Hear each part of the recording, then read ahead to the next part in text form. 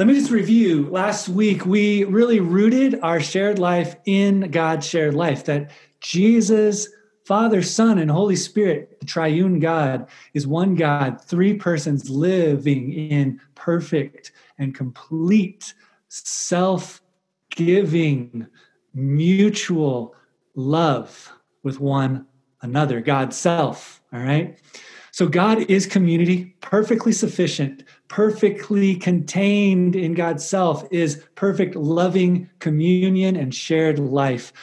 Why did he create the world? He created the universe and created people and all of creation not because he needed to, not because he was lonely, but as an expression and as a invitation for more shared life, so that creation and all that he had made could share in the divine life that is God. And that is why we are made. This is why we exist. This is our end. Our telos is to be with God, in communion with God. That's why we were made. And sin broke that down. We rebelled from that. We denied that family. But God, from the very beginning, said, I'm bringing you back. You will always have a place with me. And I will go to the length of becoming human, suffering, dying, and then rising from the dead. He invites us back into his family. Salvation is reunion. Salvation is communion in the perfect, loving, healing presence of God, his shared life. So our shared life is in and because of God's shared life. And because of that, we are dynamically relational. The church is to be a dynamically relational community where our lives are entangled together. It's like that youth group game you used to play in youth group, right? You grab each other's arms in a big circle and you have to untie that knot. We need to be a relational, huge human knot, entangled with one another to such an extent that we just can't get free of each other. And we are in love with one another, serving one another, and an expression of that shared life of God. So that's why we are committed to a shared life, and we believe that's transformative life with Jesus and one another. Again, I'll just remind you of this 1 John 1-5. Just look at verses 3-4 down here. This is the Message version. They said, we saw it. This is the divine life, infinite life of God himself. We heard it. And now we're telling you so you can experience it along with us. We're telling you about this life that came to us in Jesus. And now we're telling you so that you can experience it. This experience of communion with the Father and his Son, Jesus Christ. Our motive for writing is simply this. We want you to enjoy this too, this divine life. Your joy will double our joy. It's like our shared life. Evangelism is an invitation to the family of God, to the party that of life and healing and salvation and justice and mercy that is God. So then we talk about our rootedness in the neighborhood. We are devoted and committed to being radically local, radically in place, on the ground, in the neighborhood. And this is based in the incarnation. So our community is based in the Trinity, God's very nature, and our mission and our posture and our way of being is rooted in the incarnation. That is Jesus, God himself, taking on flesh. And as Eugene Peterson translates John 1:14, he took on flesh and moved into the neighborhood. So our groups are expressions, living expressions of the shared life of God lived out in the everyday realities of the neighborhood, in the midst of our neighbors, rooted in the mutual concerns of our neighbors, in the needs of our neighbors, in the hopes and dreams of our neighbors. And we pray, your kingdom come and your will be done in our neighborhood as it is in heaven. And we bear witness to that shared life and to that healing and to that good news in our shared life together, which is radically local. All right. And so here, I mentioned this last week, our presence is our program. right? We don't have a men's ministry and a women's ministry and a children's ministry and a homeless ministry and a drug rehab program, all these programs. What we're saying is that we're not opposed to those things, but the main way that we are going to be is our presence is our program. Our presence is our program. As we are rooted in this place, sharing life with one another, we see our neighbors, we see the challenges, we see and hear the dreams, and we simply invite them into our shared life. Our presence is our program. As we see opportunities to step in to the hopes, the dreams, the tragedies of our neighborhood, we step in because we're present. So we're not creating programs, we're being present and responding to how God is already at work in our midst. So I just want to name a couple things. I'm not going to talk much longer. God is radically present to us in Jesus. This is why we are present, and this is why presence is our program, okay? God is radically present to us in Jesus. He's radically and deeply committed to being present, to being with us. And so let me just, Psalm 23, it's a beautiful psalm.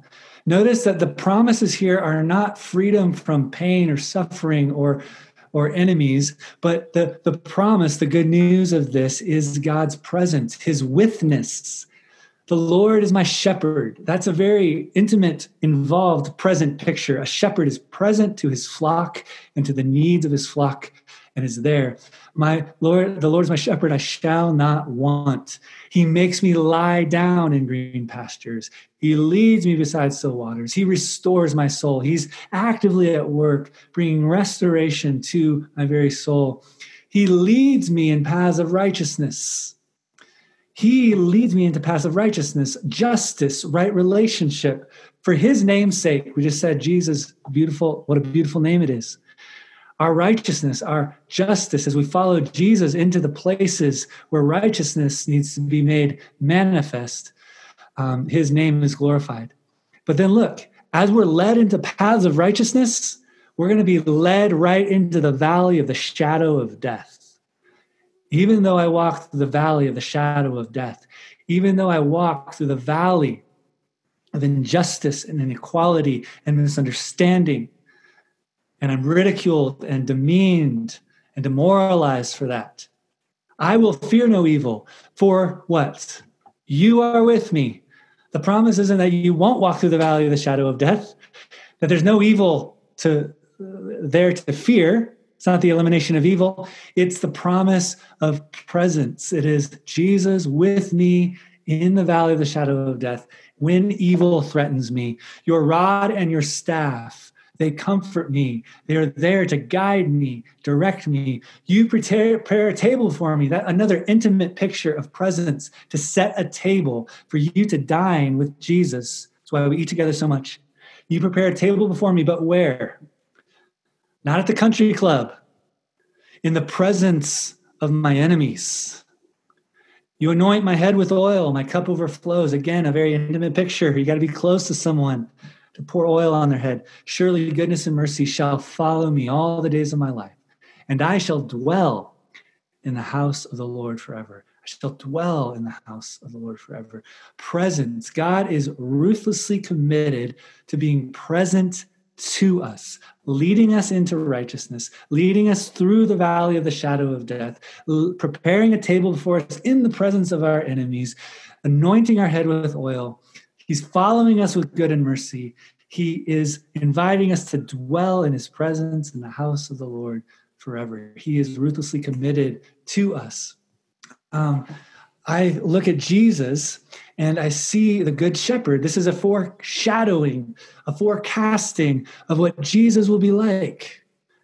Matthew 14, when Jesus heard what had happened, he withdrew by boat privately to a solitary place. Hearing of this, so here he's withdrawing to a solitary place. Hearing of this, the crowds followed him on foot from the towns. When Jesus landed and saw a large crowd, what did he do?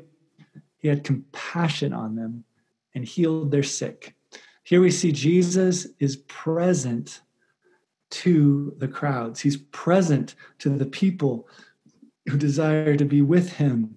And he's not just giving lip service to this presence, to this compassion. He had compassion, and that compassion moved him to action, and he is healing their sick. And we know, as we look at the way that Jesus is present to us in our sickness in each of the Gospels, we know he's healing their sick. How?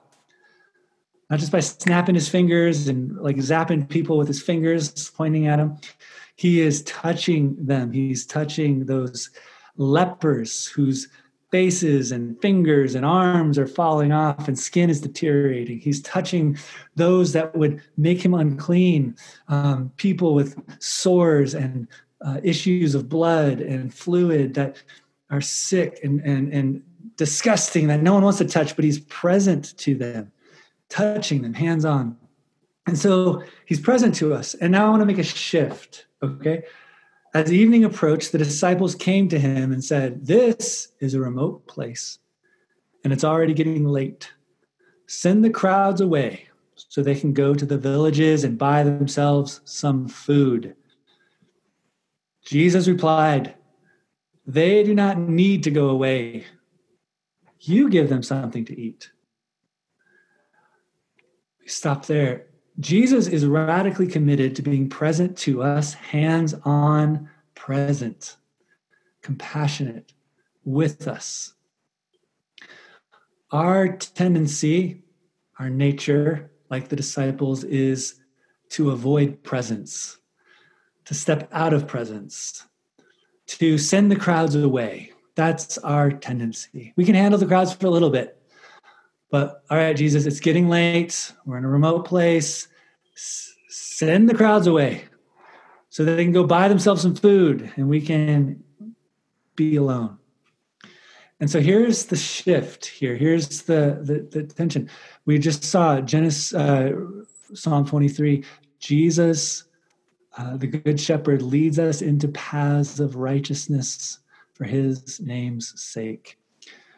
See, when Jesus is present to you and you are present to Jesus, when you are attentive to Jesus and you're following him, he's going to lead you into paths of righteousness. To be present to Jesus and to receive the presence of Jesus, to be with him, is to be a part of his mission. So to be present to Jesus is to be present to the people that he's present to. You following me here? To be present to Jesus is to be present and attentive to the people and to the needs, to the crowds, to the hunger that Jesus is present and concerned and compassionate for. So Jesus invites them in to his life. He says, you're going to be present to me. You're going to be present to the people I'm present to. And so Jesus asked him, what do you have?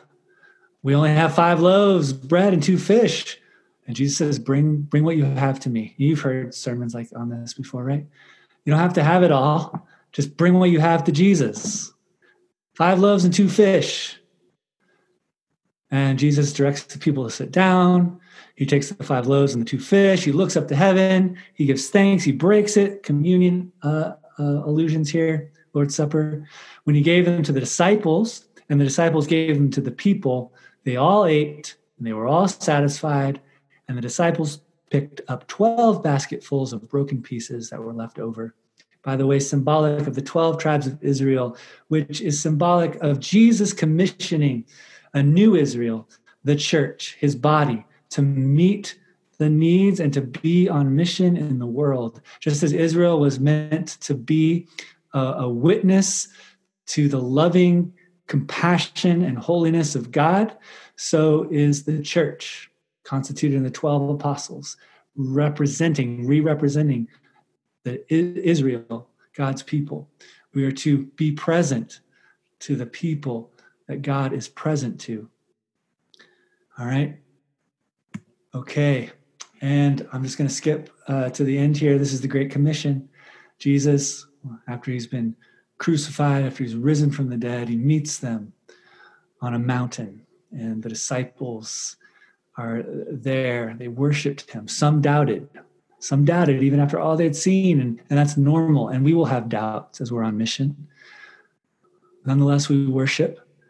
And Jesus came and said to them, all authority in heaven and on earth has been given to me. Go therefore. Can we substitute this to be present to those with whom I'm present? Go and make disciples of all nations, baptizing them in the name of the Father and of the Son and the Holy Spirit, baptizing them into the shared life of God, right? There it is. Teaching them to observe all that I have commanded you. And behold, what? I am with you always to the end of the age. The gospel, the good news, is the radical commitment of God to be present with us.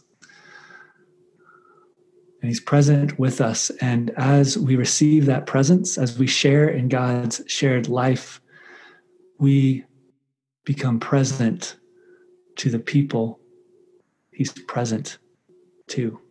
We become present to one another. We become present to the neighborhood. We become present and have compassion on the crowds that are confused and lost without a shepherd, as it says in Mark 4 of that same passage that we read. And so here, the description of the early church, the church springing up after the Holy Spirit, God's very presence empowers them, fills them. What is the result? This is one of the summary passages in Acts. There's several of them. And they, the church, devoted themselves to the apostles' teaching and the fellowship, that is the communion of God, the shared life of God, to the breaking of bread and the prayers. And awe came upon every soul, and many wonders and signs were being done through the apostles, and all who believed were together, and all had all things in common. And they were selling their possessions and belongings and distributing the proceeds to all as any had need. And day by day, attending the temple together and breaking bread in their homes, they gather and scatter.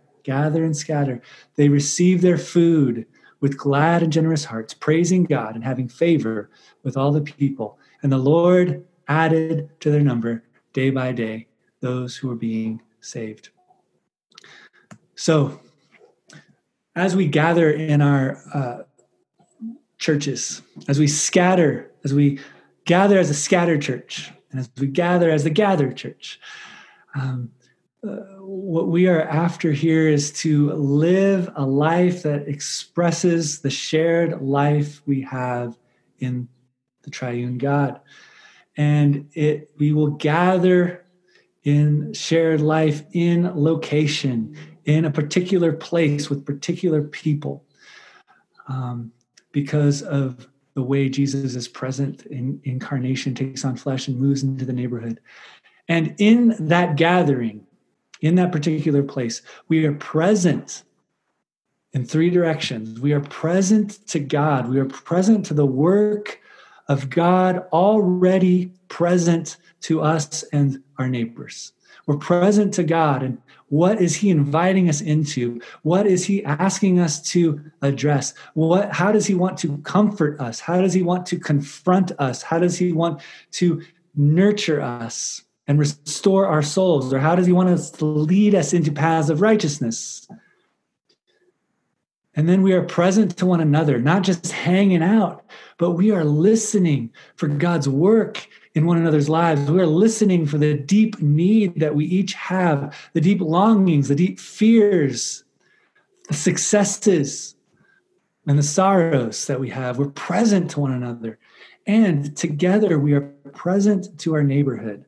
We're present to how God is already present and at work, and how are we going to cooperate with what he is doing. Not that we're going to create some kind of program that will save the neighborhood, but what is God doing?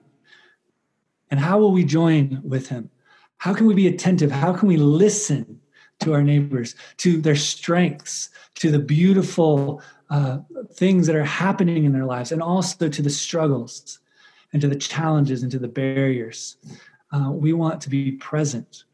And this multiplication into smaller, distinct communities, like we said last week, multiplies our reach, multiplies the areas and the spaces that people are able to come in and experience this. It also deepens our ability for each of us to be present to God and to one another and to our neighbors, as we can truly listen to one another, as we sit around the table, as we gather around the scriptures, as we pray for one another. We can be truly present to the God who is present to us, and we can listen and learn from one another. So,